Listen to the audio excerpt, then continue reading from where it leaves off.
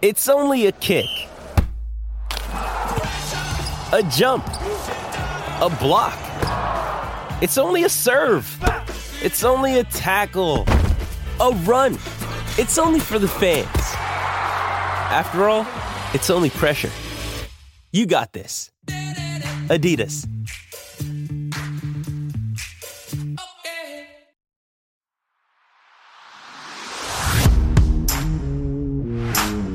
Welcome back to another edition of Irish Illustrated Insider. It's Tuesday, January 3rd. I'm Tim Priester with Tim O'Malley from Irish Illustrated. Notre Dame with a 45-38 victory over South Carolina in Jacksonville, the Gator Bowl. Say it again, Tim. TIAA Bank Field. For some reason, I said it twice. I don't know why I need to do that. I know. But I got it out both times. I can't believe I didn't blow it on film. But yeah, great win for Notre Dame, 45-38. It looked so improbable in the first half. Even when Notre Dame made a bit of a comeback, there was a moment in there where, it was a second interception by Buckner that it looked really grim for Notre Dame. But hey, Notre Dame outplayed them down the stretch. Al Golden outcoached their offensive decision makers in the second half. I mean, South Carolina only had one touchdown over the last 47 minutes, offensive touchdown, that is. Tyler Buckner gets the MVP. I know he threw 3 interceptions with 2 pick sixes, but other than the offensive line, Tyler Buckner was deserving of that. Tim, where do you start? I'm going all over the place, kind of like we did in the post game instant analysis. Where do you want to start today with this? Well, I think when you said Golden held him to one touchdown in the second half, that wasn't all he did. It was a top tier Golden, Clark Lee, Elko, all the guys we've seen with the 3 and outs performance over these last 6 years. They played better defense in that second half statistically than I can remember. These are the drives: 3 plays, 5 yards, punt; 3 plays, minus 5 yards, punt; 3 plays, minus 5 yards, punt; 5 plays, 67 yards, and that leaping touchdown catch, which I thought was a nice catch. Whether he was in or not, it was a nice catch. 3 plays, minus 4 yards, punt; 3 plays, 0 yards, punt; 100-yard interception return touchdown. And then the final drive where they got to the 23, but the defense pushed them back 26 more yards to make it 4th and 36. I know that, South Carolina was depleted, Notre Dame was depleted, but if you're just taking the game face value, that is tremendous second half defense. Because in the first half, I thought Notre Dame looked slow to the ball and unsure of what was happening, which really means they found a way to adjust to this and better handle what South Carolina was bringing in tempo. Yeah, and I kept referencing Nick Coleman as the guy that was going to be handling the play calling. Ended up being a conglomeration, but Freddie Kitchens was offensive coordinator and a head coach of the Cleveland Browns at one time, and so that's who they were really matching up against. And Al Golden and Notre Dame defense won that confrontation decisively. I thought, especially when rewatching the game, because it's a blur for us many times from the press box and all the things. Well, especially this time, especially this time. But I mean, rewatching the game, Spencer Rattler was just inaccurate for no good reason on many occasions in the second half. So they got a little bit of a boost there. But this was the Notre Dame defense playing big time. And of course, the offense with 28 points, 4 touchdowns in the second half. Tyler Buckner, give the kid a ton of credit. The kid hasn't played in 111 days, and the pick six and the 2 pick sixes, and we'll talk about the 100-yarder because there's a lot of conversation, a lot of opinions about that. But the running threat, as we always knew, the running threat that Tyler Buckner offers is significant. I thought Tommy Rees did a great job of calling his number at the opportune times to run the football.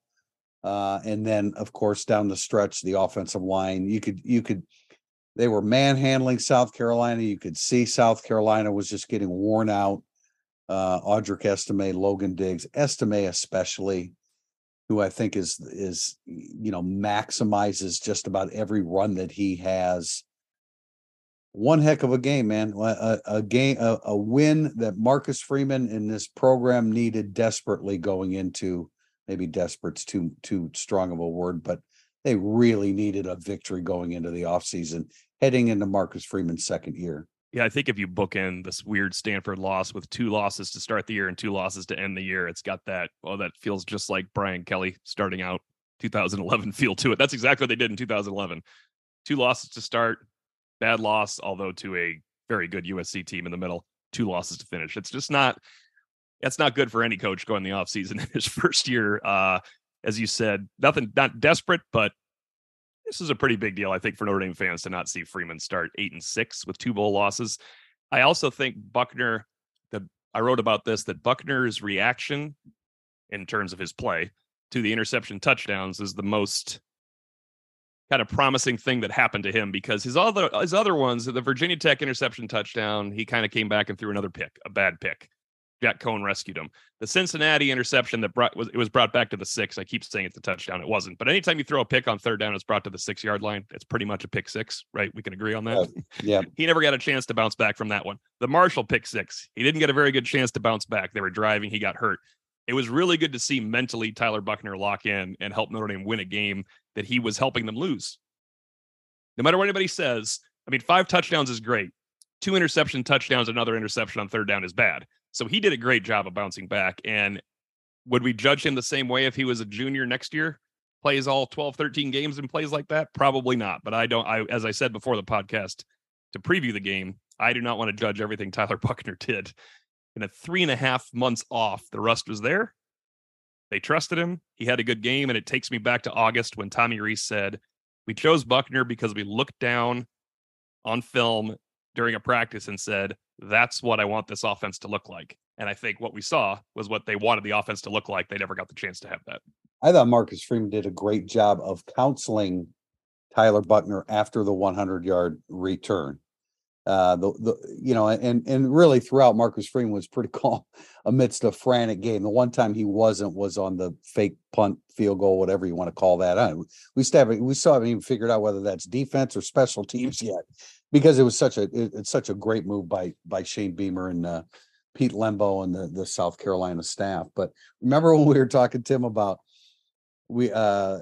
setting the over under on interceptions at 2.5, and I said, heck, you probably should make it 3.5 between the 2 quarterbacks, and it ended up adding up to 4. We certainly didn't expect the 2 pick 6s. But let's talk about the 100-yard return, because I think we all had the exact same reaction when it happened. Why are you throwing the football down there? And I know people will still continue to cling to that, and I get it, because you can't allow something like that to happen. When rewatching the game, the TV version of it, I thought, I mean, if you're going to blame Tommy Rees for anything, it should have been that Tyler Buchner was coached up enough to know that if it's not there, you got to throw it away. You got to throw it. You either throw it to the back of the end zone to Mitchell Evans, or right, you throw it in the 5th row. You can't try. But I think what he saw, he saw Evans open for a split second and reacted, and South Carolina reacted better. Yeah, I would have run the ball as well. But okay, let's say you're Tommy Rees and you think to yourself, all right, these guys are desperate. They are bringing 9. They're crashing every alley to stop this run. That could make it 2nd and 6. That's not awesome from the goal. That's not terrible, though. If you're going to pass with Tyler Buchner, this is a know your personnel, know the moment for Tommy Rees. Fake handoff. Tyler Buchner sprints right.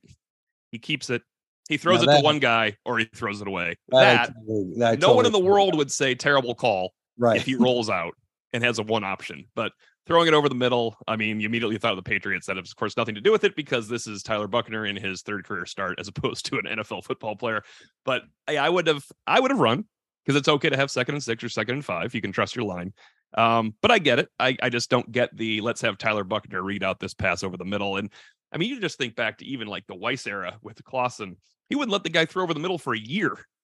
He never threw the ball over the middle. It was all outside, and that's because dangerous things happen. You can blame Rees for that play for sure. And as I wrote in Monday Musings, he took away points number 51 and 52 from his offense. So maybe we should recall the whole game as opposed to that play. Yeah, and also no one says, why'd you throw, if Buchner throws it over top to Evans and he scores. That is, no, of course not. But another thing that's never second guessed, a 3rd and 3 quarterback sneak that is converted. Yeah, you said that during the game. You're like, can you imagine if he didn't get that?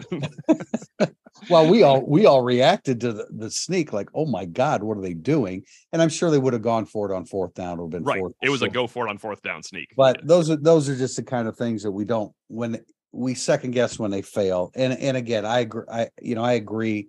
Hey, it failed, so it was a bad call.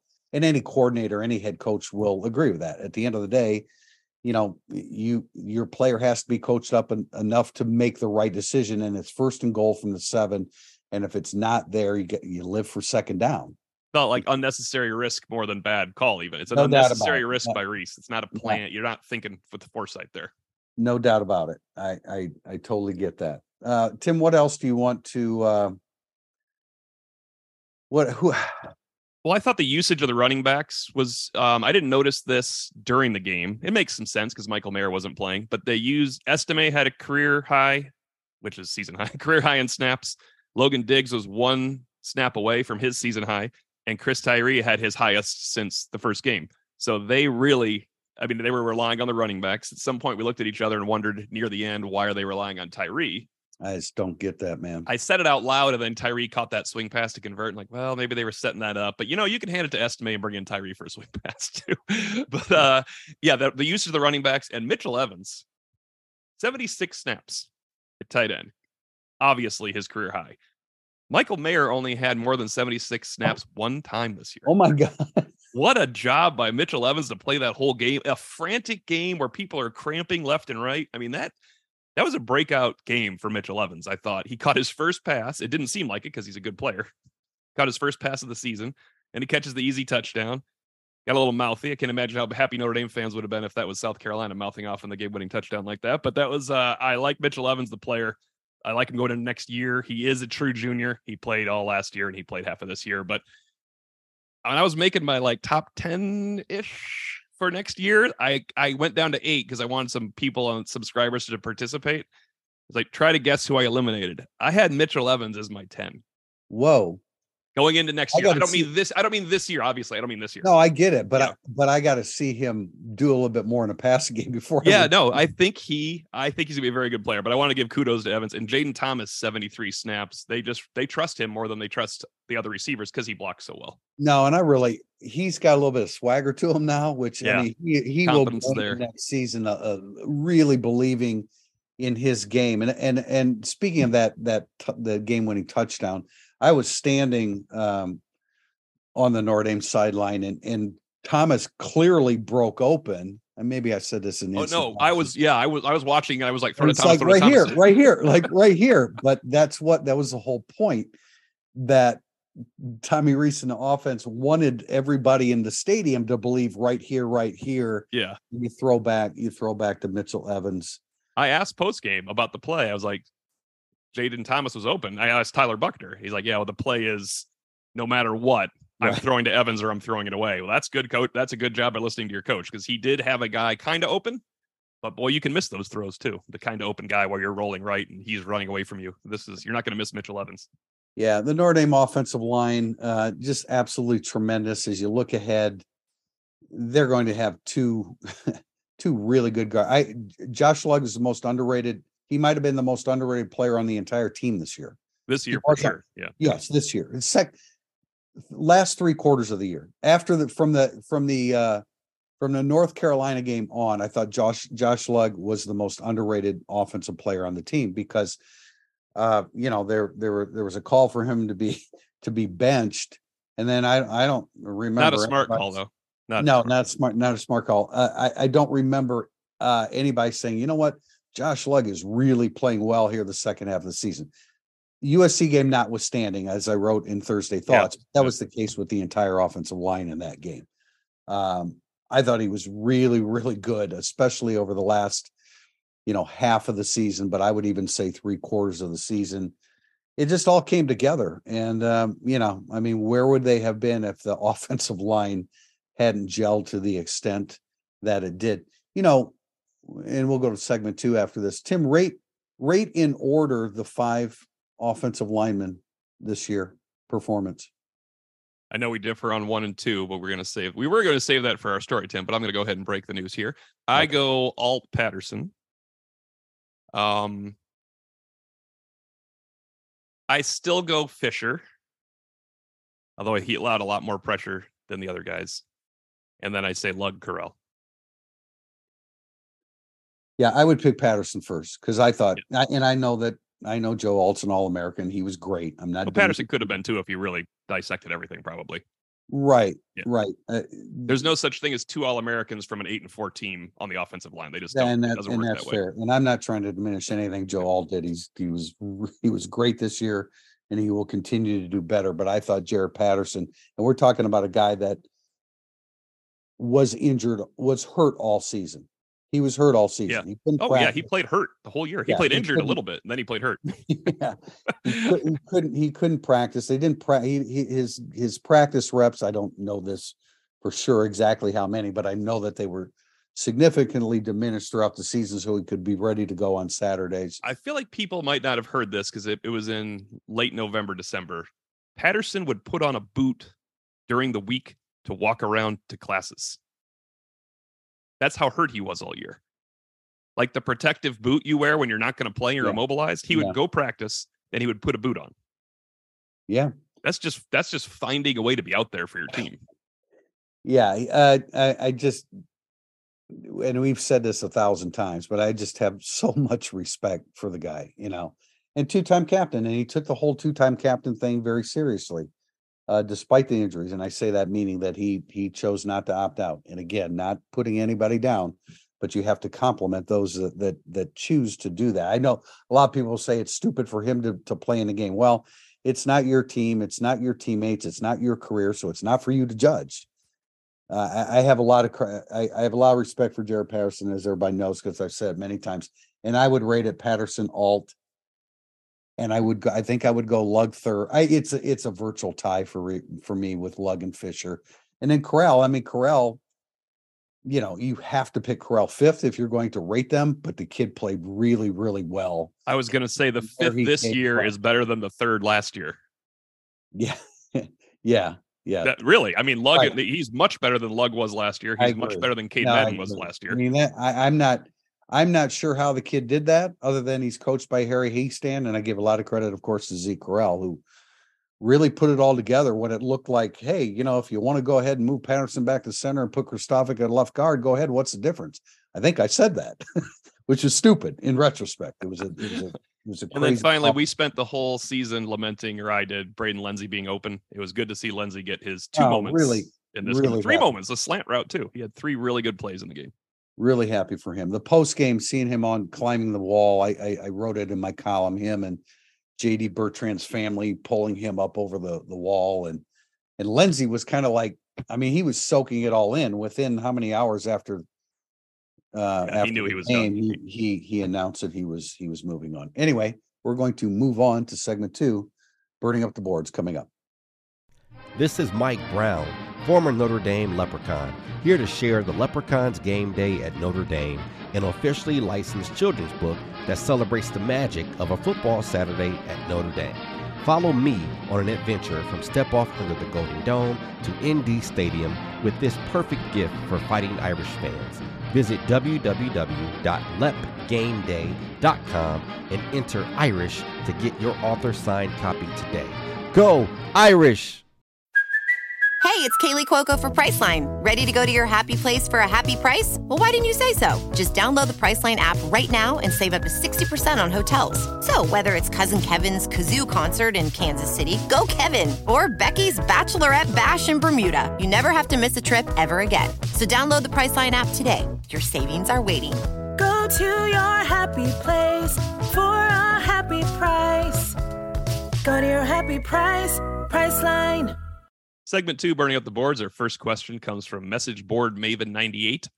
Does Tyler Buchner's performance make Sam Hartman coming to Notre Dame more, less, or equally likely? Sam Hartman's coming to Notre Dame. I don't know exactly how to answer that question, but Sam Hartman, we expect Sam Hartman to be coming to Notre Dame. I know it's been said that late in the week it will happen, and it will. What day is it this week? I cannot tell. It's Tuesday, right? It's Tuesday right now. Yeah, this is a rough stretch here post Christmas. 48 to 72 hours, I would imagine. No, we expect now. Look, nothing's 100% until Sam Hartman says it's 100%, and Notre Dame does, but we expect him to be in a Notre Dame uniform next year. And the great thing, I mean, Tyler Buchner, despite or in addition to playing in the Gator Bowl, preserved a year of eligibility. It was just his third game of the year. So he will go into next year with 3 years of eligibility. So if Sam Hartman's the starter next year, which we expect him to be, Buchner still has a full college career ahead of him. I get the feeling Buchner will stay. He also knows Sam Hartman's one play away, just like Tyler Buchner and Drew Pine. Drew Pine was one play away from playing, and he played all year. Became the quarterback of record for 2022 after losing the job. I get the feeling Buchner will stay. Then you wonder. Then he has another decision to make because he has 2 years left. You'll know about Minchie and Jelly more so than Carr because Carr's a freshman. Buckner's not getting scared away by CJ Carr coming in. But if Notre Dame says, well, that graduate transfer thing has worked out really well 2 of these last 3 years, let's get the Sam Hartman equivalent to compete. And then Tyler Buchner's going to leave. I mean, at some point, everybody leaves. You either grad transfer or you start, or you transfer at Notre Dame. They had a nice little string there of grad transfers because there was no transfer rule that was loosened up. From 2010 to 2016, it was grad transfer, grad transfer, grad transfer, grad transfer, grad transfer. And then all of a sudden it loosened and it was transferring Dracovic, transferring Clark. I don't know what you want to call Pine. He's a pseudo grad transfer, I guess. Pine, Buchner would probably be a regular transfer, grad transfer. So this is not a modern thing. They all leave. Quarterbacks leave or they start. So at some point he's going to have to start. Yeah. And whereas, Hartman or the prospect of Notre Dame signing a transfer quarterback prompted Drew Pine to leave, I think the actual arrival of Hartman, and again, with Buchner having 3 years of eligibility going into next year, he would theoretically be the starter in 24-25 with Minchie and Carr. My point being that I think that if Angeli is so inclined that this could precipitate something with him. I don't know that. Someone always leaves. They're not all going to be there in the end of next year. Someone leaves. Right. So, Sam Hartman. I know that a lot of people are going to say, did you see Michael Pratt beat USC? It would have been better to have him, but Michael Pratt chose to stay at Tulane next year. And after Caleb Williams lost to Tulane, I think it would have been fine having him too, but he's not in the transfer portal. So let's not notch it on one game.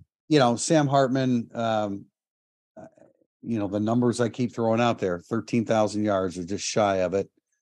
110 passing touchdowns, throws a lot of interceptions, thrown 41 interceptions. I think that there is, I think there are a couple things at play there. One is Wake Forest has very much a downfield passing game. And I think that opens yourself up for a few more interceptions. I think I've said this, the master of the back shoulder throw. And I think sometimes when you throw a back shoulder throw and kind of leave it up there for your receiver to make a play, sometimes the DB makes a play on it too. Like Benjamin Morrison. We'll go right. Exactly. Yeah, exactly. That's a great example. Thanks for throwing that in. But now, is he the most accurate quarterback in the country? No. I mean, he completed 59% of his passes. So I'm trying to come up with reasons and having studied him on film, trying to come up with reasons why it happens. I didn't think that he was particularly accurate in the last game that he played for Wake Forest. I think whether it's Sam Hartman, and I think it will be, or Tyler Buchner if Hartman gets hurt, or they use Buchner as well to keep him happy and it helps the offense. I am cool with 2 guys completing 60% of their passes if they're downfield throwers with Notre Dame's running game. Because I think you're okay with 8 or 9 or 10 interceptions. And when you throw in the size of Notre Dame's receiving core, I think it could be a really, really nice. I love that offense combination. I really like the look of an offense that with this offensive line next year, Diggs, Estime, Price, maybe Tyree in the slot, you're hitting the ball down the field. I'll take that over any other form of offense with what Notre Dame has. Right. And the read option is still in play. That's not his expertise. That is Tyler Buchner's expertise. Not suggesting that there's a package there for Tyler Buchner next year, but there might be some moments where you pop him in there I don't want to get into that, but the read option is still in play with Sam Hartman. And the bottom line is I think Sam Hartman's a winner. I think he's a leader. I think he's a Notre Dame type kid and quarterback. We'll find out more once we really get a chance to to know him, and provided that this, of course, all does come through. But we expect that to happen, and it'll be a pretty interesting and exciting time with him at quarterback. Question from something else, Tim? Nope. I'll say. Question from Indy Band 94. What do you feel Notre Dame has to work on in the spring to take this team to the next step under Marcus Freeman? I think they have to work on it in January and throughout the spring. That's the transfer portal for defensive linemen and safety. You're taking the words right out of my mouth, man. Yeah, linebackers, I love the mixture of old and young. I hope they make it a mixture. And cornerback, I mean, if you're not moving Clarence Lewis to safety, which I get it. You and I said this in 2020, he could play safety. But he's also be pretty fun to have him as your third best cornerback, maybe fourth best cornerback, hopefully next year. That's a great thing. That's what real playoff contenders do. They have guys like Clarence Lewis being your third and fourth corner. I don't think he cures things as much as the safety does in the portal. So corner, that's a long-winded way of saying I like the corners if no one moves, especially with Gray coming in. And the whole offense would be luxury ads, right? Position. In the transfer portal, anyone offensive guard would be a good one, because then you're not playing redshirt freshman Schroth full time, who could be better than anybody you bring in. I was just going to say, are you sure about that? Because he might be. I tell you what, how about he beats out a guy? Then I'm even more sure. Bring in someone and let's see if he beats him out.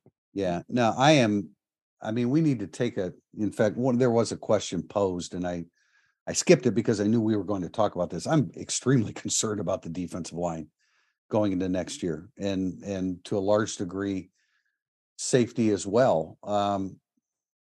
Who are your pass rushers? Who does Justin Ademilola return? We don't know that for sure. No, we don't. And it's not as cut and dry as I used to think it was, really. It's not. Who are your guys? Nano Safa-Mensah, good player. I think the strong side is going to be fine as a non-pass rushing aspect of the team. You're right. I think you hit the nail on the head. It's Botello who showed. He had a heck of a day. Jordan, but he did. And Jordan Botello, it's time, dude. You need to fully mature physically and mentally. I thought he looked bigger in this game. I wonder if he grew a little bit, over the course of December, but he played really, really well. And they need him to be a consistent presence week after week after week. He flashed a little bit of it against South Carolina, and he's flashed other times too, but the flash part has to go away now. It's got to be, he's got to be a consistent football player for them. They need size in the middle of a defensive tackle. Can Tyson Ford, can you get something out of him right away? What do you do? We do have a question. I'm going to go ahead and walk on it right now from Indy One Cubs One. I'm with you there, Indy One Cubs One fan wise. Riley Mills, inside or outside? It's probably got to be inside, because you don't have enough size in there. Can Tyson Ford be part of that? You would hope Tyson Ford can be part of that. See, I think Ford would have the much higher upside than Anye. Anye's got that extra year and a half in the strength system. So the two of them, can they be part of it? Riley Mills almost has to play inside unless you need to put that full court press on Justin Ademilola. I'm sorry. I don't understand how him coming back would not benefit your team. He has to help the team. He's a star. People think he's a Viper, but he is a starting strong side defensive end the last half of the year. They moved Mills away from it. He's really more big end than Viper. He is. That's the type of, and especially as a 6th-year, 23-year-old, he's going to be strong as an ox, playing experience. You need him there. It allows other people to be better. Even if you say he's not great, he's only good. He allows people to be better. He allows Mills to move around. He allows Osafa-Mensah to be a backup where he will thrive as a backup. No, you're absolutely right. Howard Cross, of course, is a mainstay in there, and he was really good this year. I mean, a really, really quality season, but he's not that big. He could use a big guy next to him. That's why losing Braden Fisk to Florida really hurt. That's a 6'5", 300-pound guy that can play inside or outside. They have good edge players that are too young. Like we were talking about Viper, Gobira someday. I'm blanking on it. Burnham someday, but you're not a playoff team when you say, well, Gobira is obviously going to be ready to help me in the play. I mean, they didn't play at all this year. They're not totally ready to help you in the offseason. Right. And then Snead is I think a good pass rusher, but he's not going to be a Viper. He's just not. I don't think that's his position in life.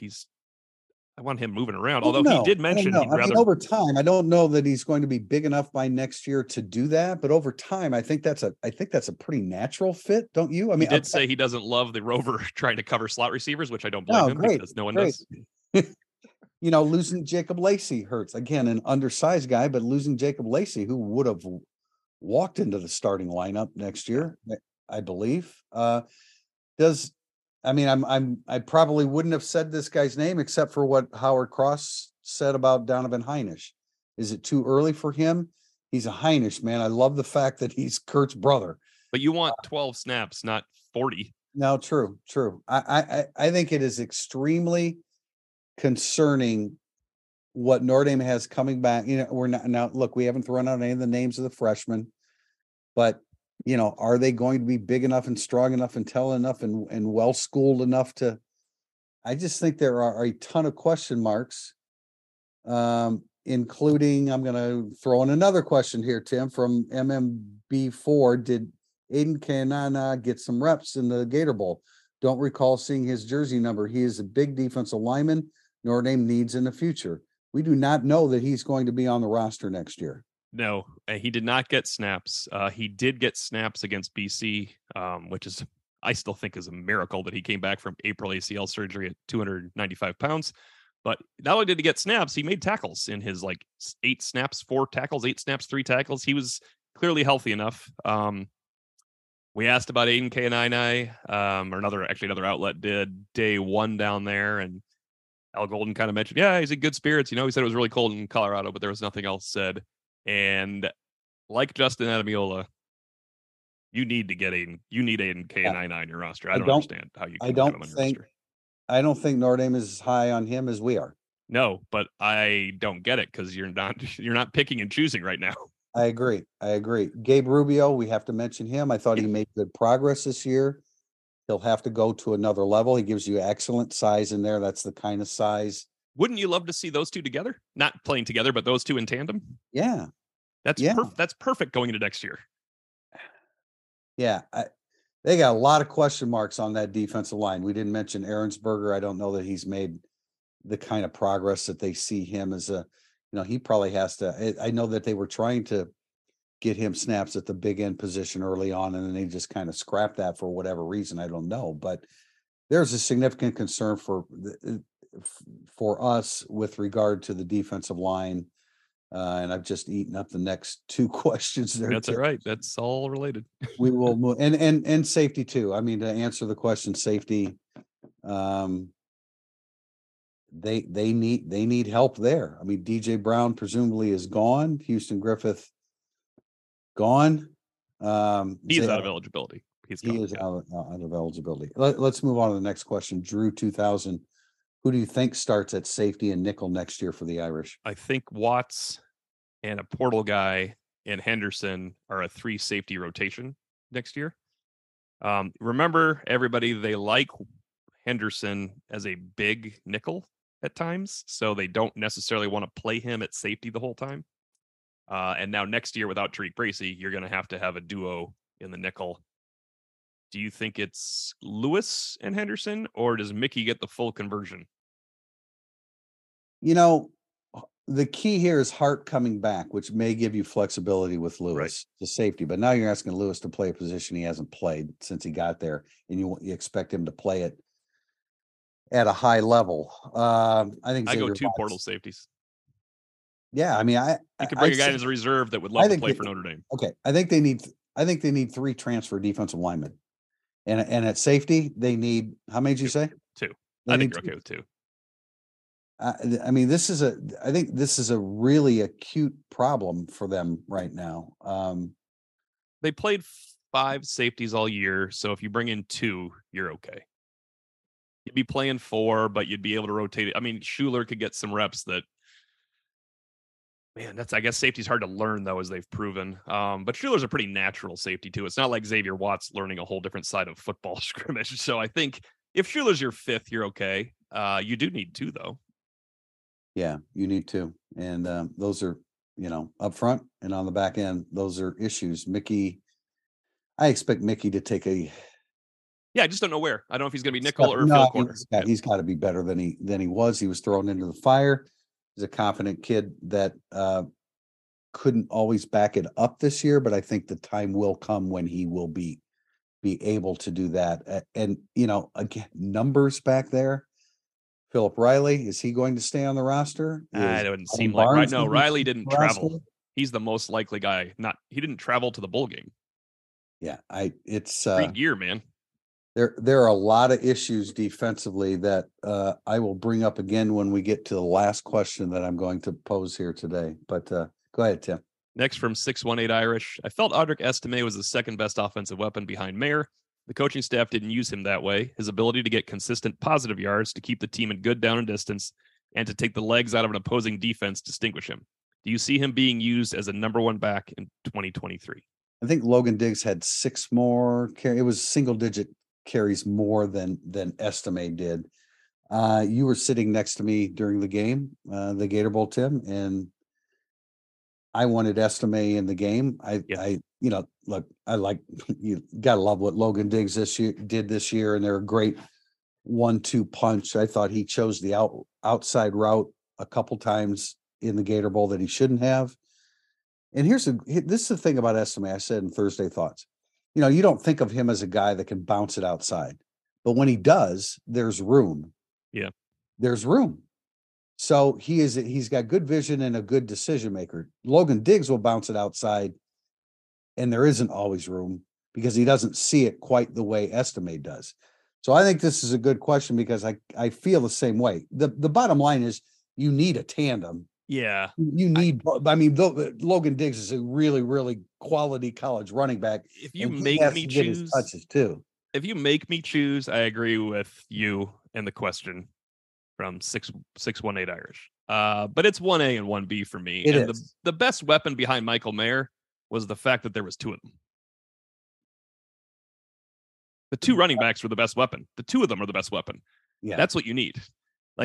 They are together. They're better than alone. Audric Estime would not benefit the offense with 60 more carries at the expense of Logan Diggs. Logan Diggs definitely not. At a 3rd and 2, he turned into a touchdown, and he caught a 75-yard swing pass for a touchdown.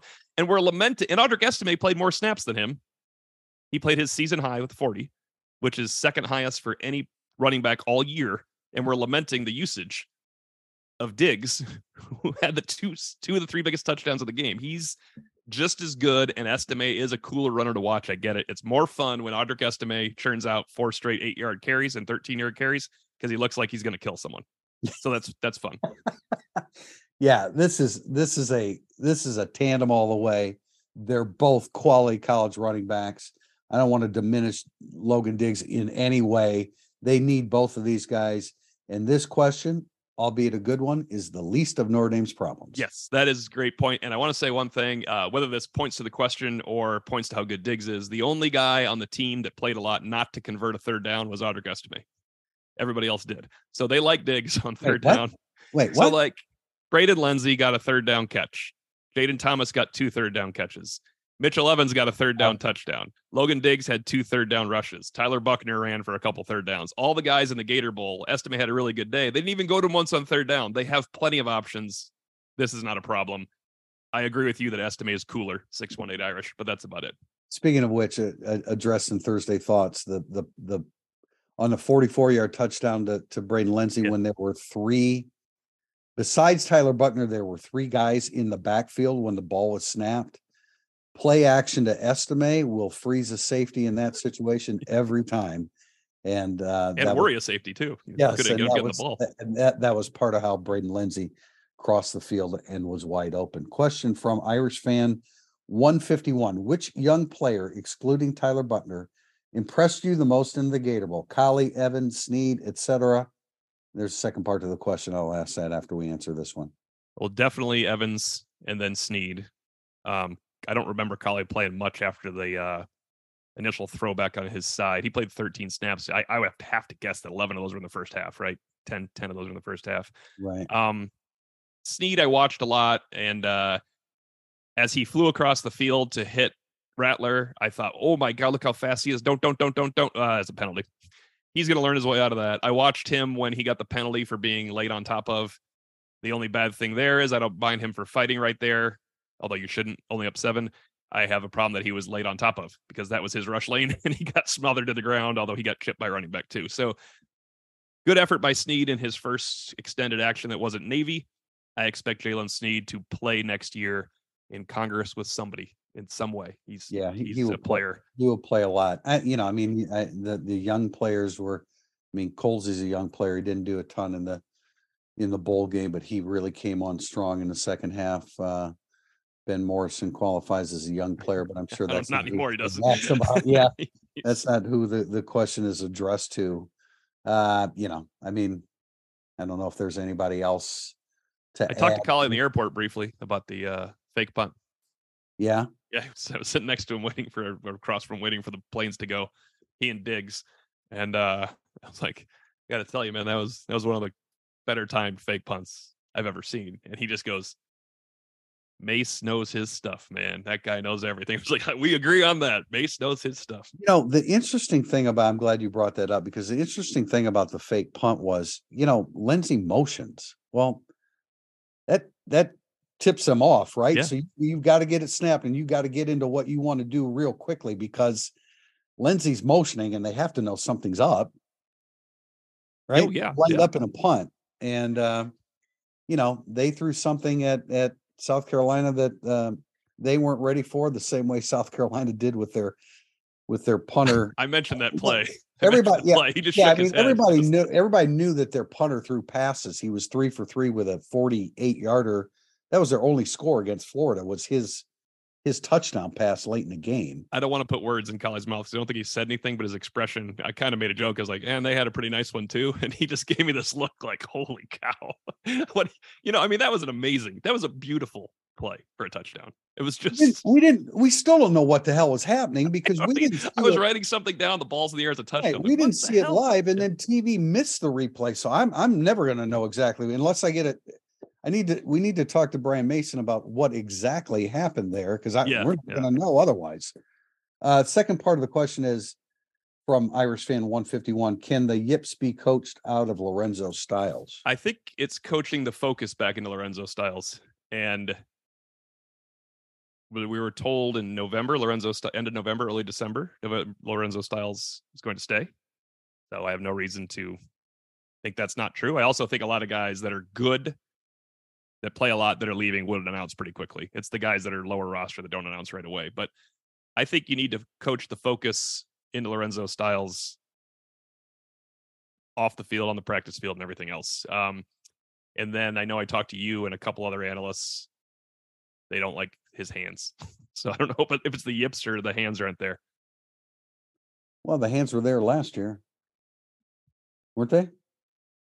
I think, look, between now and the start of the season, yes, you can absolutely get the kid's confidence back, but he couldn't get it back in the course of the season. And you'd hope that it would have happened in the Gator Bowl with 5 weeks. I guess hands and confidence and focus are part of hands, right? Their concentration drops. So are they yips or do you need to concentrate? Look, we saw that practice video that another site had and showed us. It took 3 clips. It was going up and high pointing a ball. Every Notre Dame receiver high points the ball and the ball bounces right out of his hands. It's not that he can't catch a ball. I'm not saying that. You have to focus. You have to be a focused player. Yeah, you think he was a focused player this year? No, he wasn't even close. Focus and confidence, they kind of blend together, right? But right. Yeah, he's got he probably doesn't have huge hands. He's not a real big guy. So that hurts you. There's a reason why at the combine they measure your hands for quarterbacks and receivers. And to Lorenzo Styles' improvement point, Deion Colzie all offseason beginning last January through October was very low on our list and not very high on some of the coaches' lists. And now Deion Colzie is in very good standing. So that's what Lorenzo Styles can do. Right. Yeah, he can come back. They need him to. He can rebound. Right. They need him to rebound. You're going to have a big receiving core next year, and you need the versatility that he provides you. But remember, we said we didn't like you. You made the comment in the Ohio State game, man. You were surprised he didn't score in that first Yes. First pass. He just didn't seem to have the burst either. I want everybody to go look at the first play of the season right now. If you have a DVR, it's on every highlight video Notre Dame has out there on YouTube. The first play of the season, Tyler Buchner makes a great throw, by the way, gets hit in the face. They don't call it. And it's almost an interception for touchdown. However, it is, which would have been another one. Lorenzo Styles just did not. I mean, he got 54 yards and he got the minimum number of yards you could get on that play. This is how I looked at that play. I was shocked because I was so high on Styles. I thought he would be sudden in the open field. Think of other guys that have been like, what would Will Fuller do with that ball? He'd have cut across the field and nobody would have breathed on him the entire time. I think he can be a better player. Yeah. All right. You kind of touched upon Jalen Snead, Tim, but Dallas Irish 83 asks, Jalen Snead played a significant amount in the Gator Bowl. He was tagged for 2 different personal fouls during the game. Is this a sign of a young, high potential player with great enthusiasm? The sign of an undisciplined player who has a lot of work to do before becoming a consistent contributor? I think way more the former is also the sign of a enthusiastic young player being thrown into his first major game other than Navy, where he went home for Christmas and his sister's wearing South Carolina gear as a South Carolina student, and he's from South Carolina, and he could not have been more fired up to do anything than win that game and hit people as hard as possible. If you would have played Jalen Snead, not that you can prepare for this, if you played Jalen Snead 10 snaps every game, he would not have had either one of those personal fouls. He just would have been totally calm playing football. I don't blame him.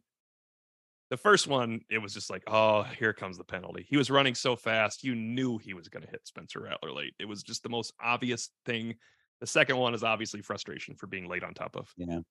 I totally agree, Tim. I think when you are a highly touted, great young player like that, and you know you have an opportunity, the initial instinct is to do too much, to prove I'm going to prove to everybody how good I am and how much I belong out here, and they should have had me out here earlier. And there's a tendency to do too much. I don't have any evidence or indication that he's an undisciplined football player. He's just trying to make a play in a big game, in a big opportunity. And, as a coach, like having, you on one hand, you want to say, hey, I want you to be aggressive, but you need to pull up when don't do anything. So it's hard to say that. You know what I mean? It's hard to coach like that, but that is the message that you would like to teach a young, athletic, eager play that, man, go. I want you going 100 miles an hour, but be smart. That's a hard message to communicate to a freshman athlete like that. Next from Wash ND, not mentioning any specific coaches, but will the current staff be intact by the time spring ball starts? I don't have any indication it will be different at this point. I always assume one person leaves, so I'm just going to stick with it because I said that 3 weeks ago. But I don't have any indication it'll be different either. I just go with math. I go with math. Okay. So you trust the science. You trust the math. I trust the math to average out for me if I make this prediction every year for the rest of my life that I will only be an idiot once. Yeah. I don't we talked about Tommy Rees early in the year, and some offer from the NFL or whatever could come up. I would now be really surprised if Rees. I too would be surprised at that at this point. We know Dylan McCullough his star is shining again. An opportunity in the NFL, I think is always enticing to him. Don't speak this into existence, but one coach won a position coach of the year award just recently from a certain website. I do not want to talk about that because I cannot imagine watching the third phase of this game without that person coordinating it. So we will not say his name, but he is coveted. Yeah, I mean, I don't think he would leave for another college, but I don't either. But that's why I just say math. I'm throwing 0.5. I take the over. You take the under. You're probably right. The thing I count on there is the relationship between him and Marcus Freeman, and I think that's pretty good. Washington D said not mentioning any specific coaches, and so I'm not going to mention any more. And we'll move on to the next question from Pin and Poll. One season in, how has covering Notre Dame football and media access changed under Marcus Freeman? Exponentially more access to players, welcomed access to coordinators every week. We get players that are not the captains and playing all the time, which is incredible. We got Angeli a couple times. We got Steve Angeli a couple times. That's fantastic. That's amazing. We got Jalen Snead it's great. The interviews are great. We were told that possibly the shutdown of practice access, watching the good parts, has something to do with Ohio State. I wonder if that has anything to do with Ohio State. They don't seem like they want to show us a lot of practice that matters. Very true. Very true. Night and day. I mean, to answer the question, absolutely night and day. Players, the access to the coordinators is incredible. Well, it's invaluable too. Yeah, I mean, players is refreshing. We're super happy. Like, oh my gosh, they're sending in Angeli, Alton, Sneed. This is incredible. It's not just Patterson. Coordinators, the coordinators answer the questions that we have. Coordinators you have to have. The feature, So They Say, that was introduced could do that. Was strictly based upon the fact that all of a sudden we had all these quotes, and rather than trying to do features on everybody, which kind of blends into the woodwork. So that's like a spring thing, features on the players as opposed to a season thing. I mean, So They Say gave us an opportunity to make sure that everybody knew the most pertinent things that these players were saying. When I first sprung that, Tim, the idea was, I want quotes of this player talking about this coach, or this player talking about this teammate, or this coach talking about this player. And we, I mean, if you use everything, it would be voluminous, every week, and it would be a little bit, it'd be a little much even for us to stay up with the pace of it. But yeah, night and day, it's great. It would be great to see a lot more pertinent practice time. Let me put it this way. I understand if Marcus Freeman doesn't want to show us a single practice after August 12th. When you're working on all the stuff that's training camp related, just give us 2 full practices to watch them hit each other.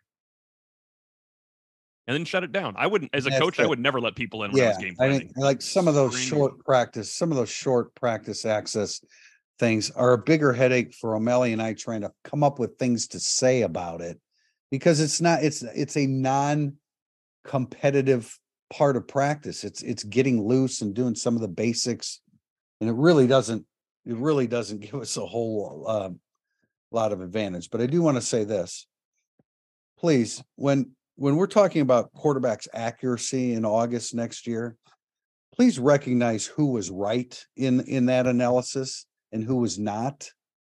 Well, you didn't make anything up. That was part of being right.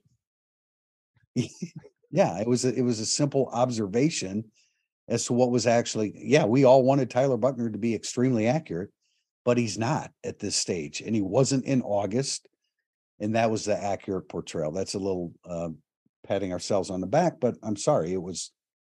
I know we caught a lot of flack for, well, the other sites are saying we're Irish Illustrated, right? Yeah, if Tyler Buchner threw passes that I thought were competitive, I would have reported on them last August. That sounds like a brag, but that's just how we feel. That we've been doing this job for. Hey, we were wrong on some things too. I will throw it in there. I thought Chris Tyree was going to have a really good year. And every time I'm wrong, I want to admit it to everybody. Because I thought Tyree looked like a different player, and he did. He looked worse. Our job is to point things out, and when we're right, sometimes we're going to say, "Hey, we said this," but we're also going to say when we're wrong. And I'm never going to stop saying when we're wrong, because that's our job too. I believe that's our job too. All right, last question, long question, and it's from Play Like a Champ. I can save you an off season of work and tell you why Notre Dame will be in the college football playoff next year. The last time Notre Dame started 0-2 was 2011. They finished the regular season 8-4, went to a bowl game in Florida, had a head coach in his second year in the program, started the following season in Ireland against Navy, and everyone was hoping a new quarterback would start in Ireland, but the other guy would still help all season. Coincidence? Absolutely. But yes, I do like this analogy. I thought of the 0-2. I think we brought up in this podcast. 0-2 start, 0-2 finish in 2011. Does this mean a backup quarterback has to get arrested going into the Ireland game and get suspended? Because I hope not. If everything's gonna be the same, and which running back? That's unfortunate for one of those guys. Stay away from parties, I guess. But it'll be fun, huh? Another thing about that 2011 game, Notre Dame played for the title the next year, and Florida State, their opponent, won the title 2 years later. So the Irish are going to lose to Alabama, I guess, in the championship game next year, and South Carolina is somehow going to win it all. in the next Notre 2 years? Dame Notre Dame will have to do a significant job in the portal, right, along the defensive line, in the secondary, and or get tremendous production from a freshman class in the key areas, and some of the young guys that we talked about in an earlier question will have to take a great step up. Lorenzo Styles has to take a great step up. I don't see a national title awaiting us in 2023, but there's a long way to go between now and then. I wholeheartedly agree with you. I want to say one thing for people that want to see a national title. Notre Dame will not lose a better player to transfer than they did last in 2012 before they went all the way 12-0, because they lost Aaron Lynch in the spring and still had the best defensive line they've ever had since the 80s. No, we don't expect them to lose a player of that caliber. No, not at all. We will be back. I believe we are planning on next Monday, get back to our Monday routine. Preview of the championship game will be involved too, right? We can talk about Georgia and TCU. Tremendous. Yeah, tremendous. And we also anticipate talking about a new quarterback in the program as well. We will wait. We expect that to happen late in the week, but we will wait till Monday about that. If that does happen, you can count on Irish Illustrated covering that information thoroughly on our website, irishillustrated.com. Thanks for joining us. This has been Irish Illustrated Insider.